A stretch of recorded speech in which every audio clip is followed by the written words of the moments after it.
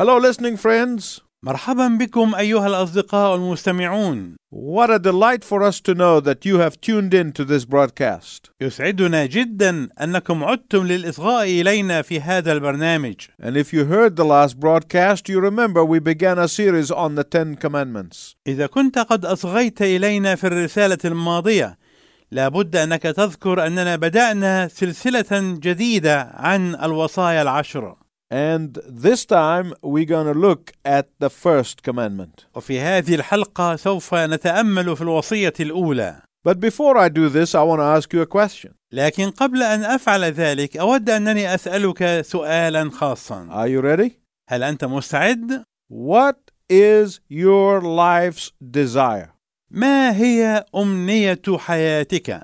Have you ever stopped and asked yourself that question? هل توقفت يوما لتسأل نفسك هذا السؤال؟ If you have a piece of paper, I encourage you to write down your desire. إذا كانت معك قصاصة ورق فإني أحثك أن تسجل أمنيتك عليها. Then take this piece of paper and put it in a safe place. ثم خذ هذه الورقة وضعها في مكان آمن. And then I want you to regularly go back and read it.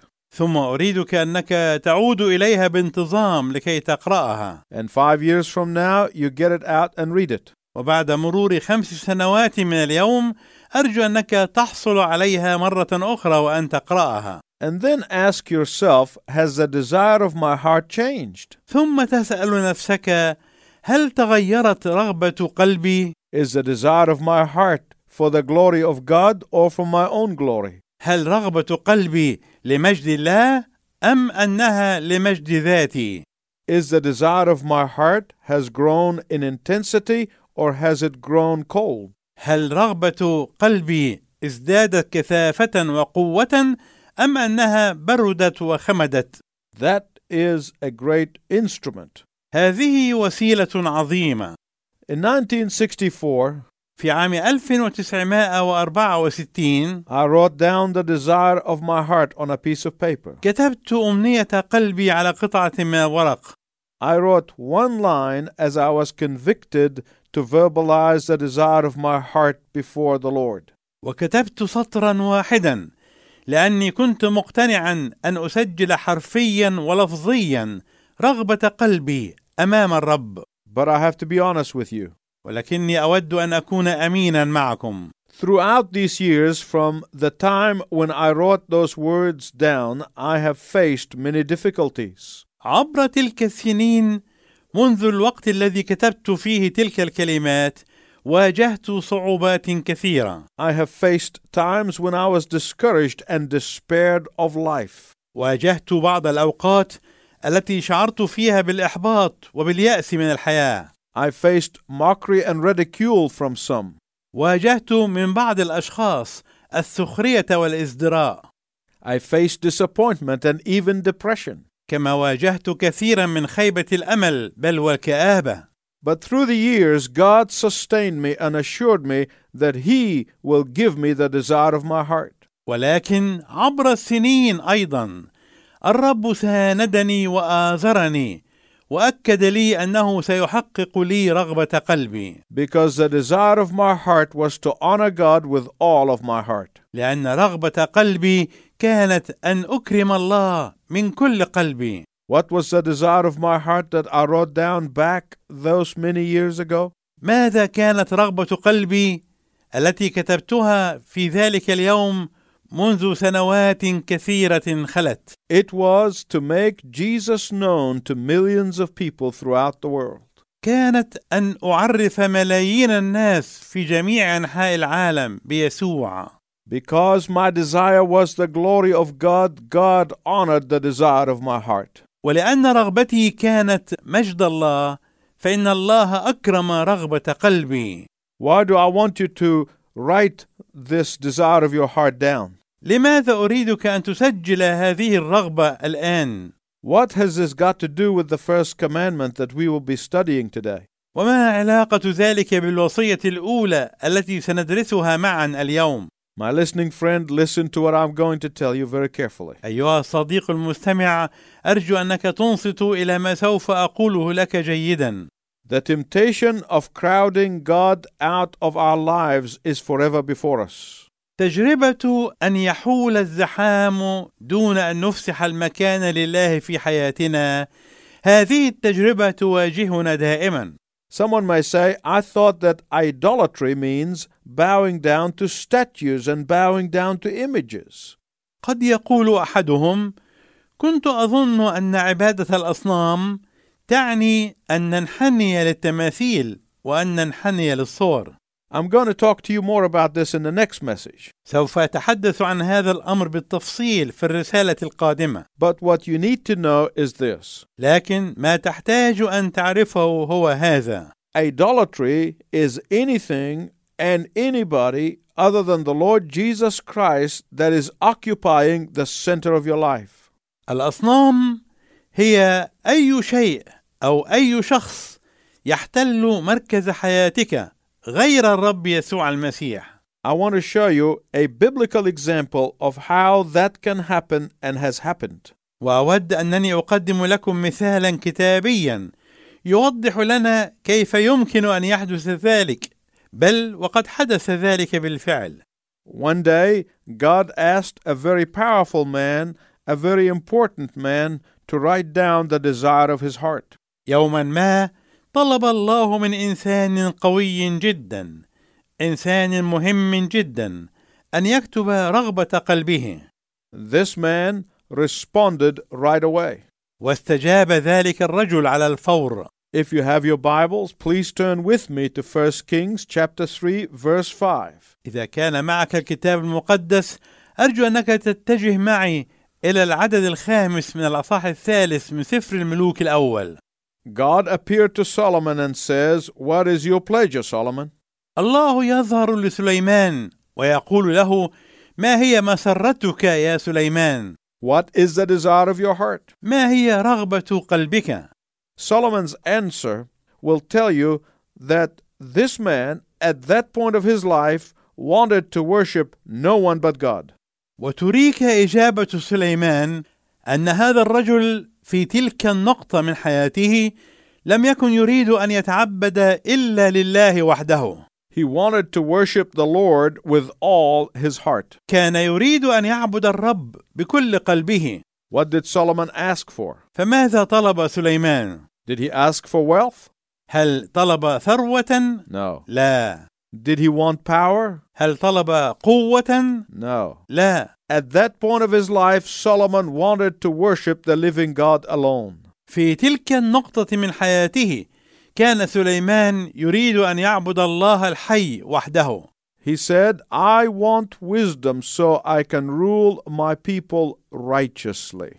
ولذلك طلب حكمة حتى يستطيع أن يحكم على شعبه بالعدل. And God gave him the desire of his heart. وحقق الله له رغبة قلبه. So much so that Solomon was considered to be the wisest man in the Old Testament.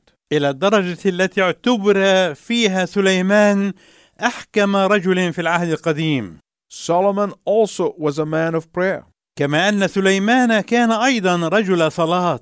He wanted nothing but Jehovah's splendor. لم يكن يريد شيئا سوى عظمة يهوه. Kings and queens came from all over the world just to catch a glimpse of the wisdom that God gave Solomon.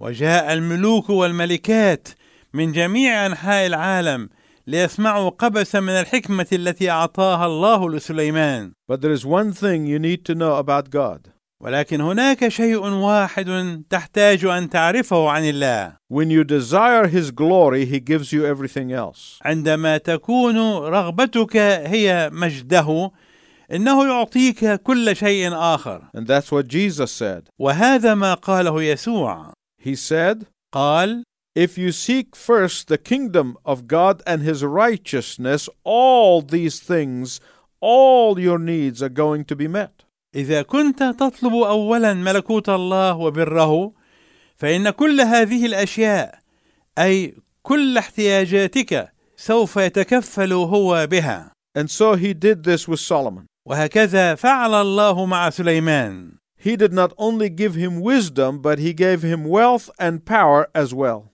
فهو لم يعطيه الحكمة فحسب، بل إنه أيضا أعطاه الثروة والقوة. But here's an important thing I don't want you to miss. ولكن هنا شيء مهم لا أريده أن يفوتك. The God who sees everything before it happens أن الله الذي يرى كل شيء قبل أن يحدث said to Solomon, I want to give you a warning. قال لسليمان: أريد أن أقدم لك تحذيرا.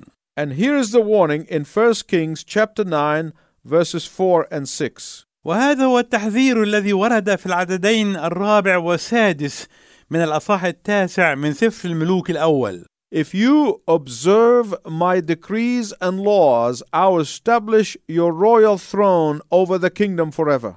إن حفظت فرائضي وأحكامي فإني أقيم كرسي ملكك على المملكة إلى الأبد.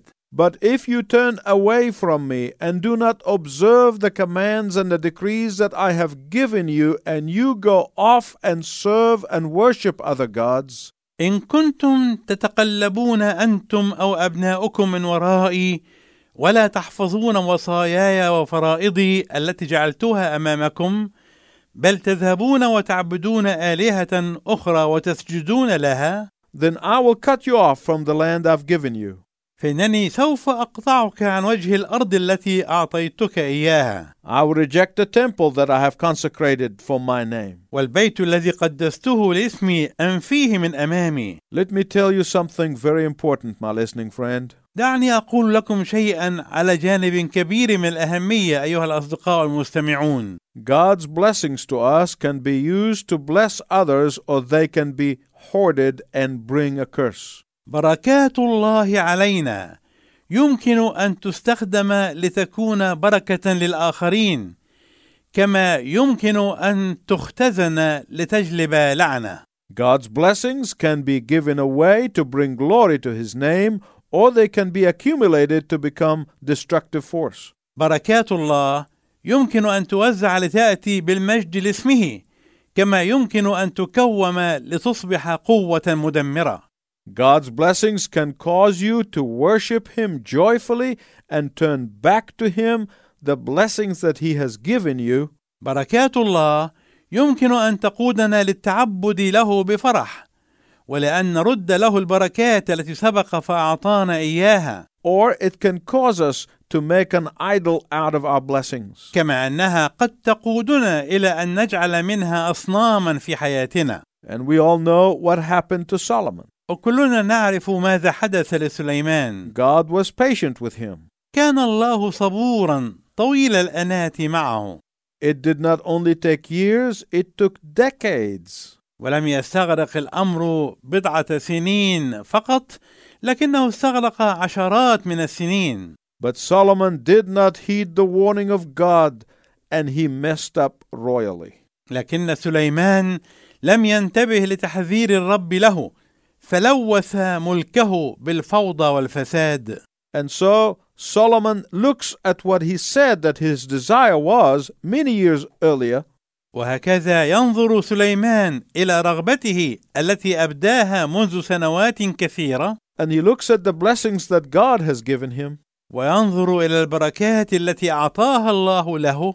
And he remembers God's warning. ويتذكر تحذير الرب له. And then he says, vanity of vanity, all is vanity. وحينئذ يقول باطل الأباطيل، الكل باطل. The scripture tells us that in 1 Kings chapter 11 verse 5. ثم تخبرنا كلمة الله في العدد 5 من الأصحاح 11 من سفر الملوك الأول. And Solomon followed Ashtaroth, the goddess of Sidon, and Moloch, the detested god of the Amorites. أن سليمان ذهب وراء عشتورث إلهة الصيدونيين وملكهم رجس العمونيين. Then in verse 9 of the same chapter, 1 King 11, ثم في العدد 9 من نفس الأصحاح 11 من سفر الملوك الأول we read that God became angry with Solomon because his heart was turned away from the Lord. نقرأ أن الرب غضب على سليمان لأن قلبه مال عن الرب. Although God clearly and definitively had forbidden Solomon from following other gods, فمع أن الرب كان قد منع سليمان بوضوح وحسم من اتباع آلهة أخرى، Solomon did not keep the Lord's commandments. فإن سليمان لم يحفظ وصية الرب له. And God said, I am going to take the kingdom away from you and split it in two, and it will never be the same again. وقال الله: إني سأمزق المملكة عنك وأقسمها قسمين ولن تبقى كما هي أبدا. My listening friend, I want to ask you a question. أيها الأصدقاء المستمعون، أود أنني أسألكم سؤالا: Has God changed? هل تغير الله؟ God had never changed. الله لم يتغير أبدا. God's desire for his children to honor him and please him first have never changed. رغبة الله أن أولاده يكرمونه ويسرونه أولا، هذه الرغبة لم تتغير أبدا. The question is, have you changed? والسؤال هو: هل تغيرت أنت؟ Do you think Solomon kept on worshiping Yahweh while he was breaking the first commandment? هل تظن أن سليمان كان يعبد يهوه بينما كان يكسر الوصية الأولى؟ And the answer is most likely yes. والجواب على الأرجح هو نعم. He just slowly but surely began to move away from God. إلا أنه كان تدريجيا وببطء، لكن كان بالتأكيد يبتعد عن الله. Until he woke up one morning and found himself waist deep in worshiping of false gods. إلى أن استيقظ ذات صباح ليجد نفسه غارقا إلى حقويه في عبادة الآلهة المزيفة. My listening friend, I want to tell you these things do not happen overnight. أيها الأحباء المستمعون، أود أنني أقول لكم إن هذه الأشياء لا تحدث بين عشية وضحاها. It is 1 inch at a time. إنها تحدث قليلا في كل مرة. Solomon probably said to himself what we probably say in our hearts when we know we are crowding God out of our lives. من المحتمل أن سليمان قال لنفسه ربما نفس ما نقوله نحن في قلوبنا عندما نعرف أننا نطرد الله من حياتنا. He probably said to himself, well, maybe this God is so little, he surely cannot affect my relationship with Jehovah. إنه قال لنفسه حسنا، ربما هذا الإله الواحد صغير وبالتأكيد لن يؤثر على علاقتنا مع يهوه. It couldn't be all that bad. لا يمكن أن يصل بنا الأمر إلى مثل هذا الوضع السيء. Surely it's not a big offense to Jehovah. بالتأكيد هذه ليست إساءة كبيرة إلى يهوه. Slowly but surely, day by day, we open our hearts to idolatry. وببطء ولكن بالتأكيد يوما فيوما هكذا تفتح قلوبنا للأصنام. Until one day, there are too many gods and Yahweh is pushed out to a corner. إلى أن يأتي يوم نكتشف فيه أن هناك في حياتنا آلهة كثيرة وأن يهوه قد قذف به إلى ركن ما. So many people do that. كثيرون من الناس يفعلون هذا. So many people become so spiritual when they are in trouble or when they are in crisis. كثيرون من الناس يكونون عادة روحيين جدا عندما يقعون في ضيقة ما أو عندما يجتازون أزمة ما. When they desperately need their prayers to be answered. أو عندما يكونون في حاجة ماسة إلى استجابة صلواتهم. But then when the Lord answers their prayer and blesses them and prospers them, their earlier commitment to the Lord is forgotten. ولكن عندما يستجيب الرب لصلواتهم وعندما يباركهم وينجح أعمالهم فإنهم ينسون عهودهم التي قطعوها قدام الرب. The tragedy of Solomon's breaking the first commandment was that he began to worship the very gods that he detested and rejected earlier in his life. إن مأساة كسر سليمان للوصية الأولى كانت عندما بدأ في عبادة نفس الآلهة التي كان قد ازدرى بها ورفضها مبكرا في حياته. That is why it is so tragic. ولهذا السبب فهي مأساة كبيرة. The Word of God shows us an example of this tragedy, and I don't want you to miss it. وترينا كلمة الله مثالا لهذه المأساة، أود ألا يفوتك. I want to ask you this. أود أنني أسألك هذا السؤال. Other than seeking wisdom from God, what was Solomon's number one goal? إلى جانب طلب الحكمة من الله، ماذا كان الهدف الأول لسليمان في حياته؟ His number one goal was to build a temple. كان هدفه الأول أن يبني الهيكل. His father David wanted to build it, and God said, "You have too much blood in your hand, you cannot build it." كان أبوه يريد أن يبنيه، ولكن الله قال له: إن يديك يا داود ملوثتان بكثير من الدماء، أنت لا تقدر أن تبنيه. Solomon will build it. سيبنيه سليمان. Do you know what the Bible said in 1 Kings chapter 6? أتعرف ماذا قال الكتاب المقدس في الأصحاح 6 من سفر الملوك الأول؟ It took 7 years for Solomon to build the temple. استغرق بناء سليمان للهيكل 7 سنين. And if you go down to chapter 7, right next to chapter 6, you'll find that it says that it took Solomon 13 years to build his palace. ولكن عندما تصل إلى الأصحاح 7 مباشرة عقب الأصحاح 6، يقول سليمان أنه بنى قصوره الخاصة في 13 سنة. Listen carefully, my listening friend. أرجو أنك تنصت جيدا أيها الصديق المستمع. He spent 7 years building for God and 13 years building for himself. بنى بيت الرب في 7 سنين، وبنى بيته الخاص في 13 سنة. And in the first commandment, God said, "I am the Lord your God, who brought you out of slavery. You shall have no other God but me." فقال الله في الوصية الأولى: أنا الرب إلهك الذي أخرجك من العبودية، لا تكن لك آلهة أخرى غيري. God has never changed his mind. لم يغير الله فكره أبدا. Jesus said, "You cannot serve God and mammon." قال يسوع: أنت لا تقدر أن تخدم الله والمال.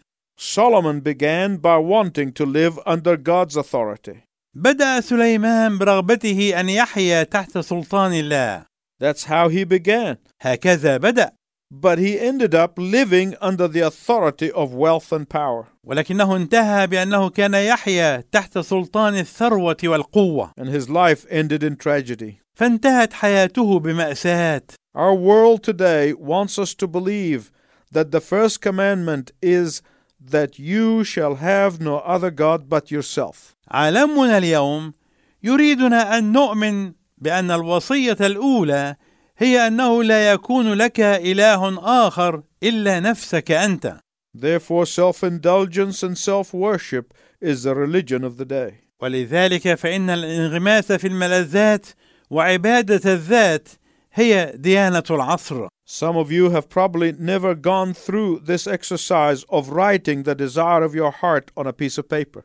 ربما لم يحدث لواحد منكم أنه كتب رغبة قلبه على قصاصة من الورق. Some of you may have done this, whether it is in writing or verbalized it sometime back in your life.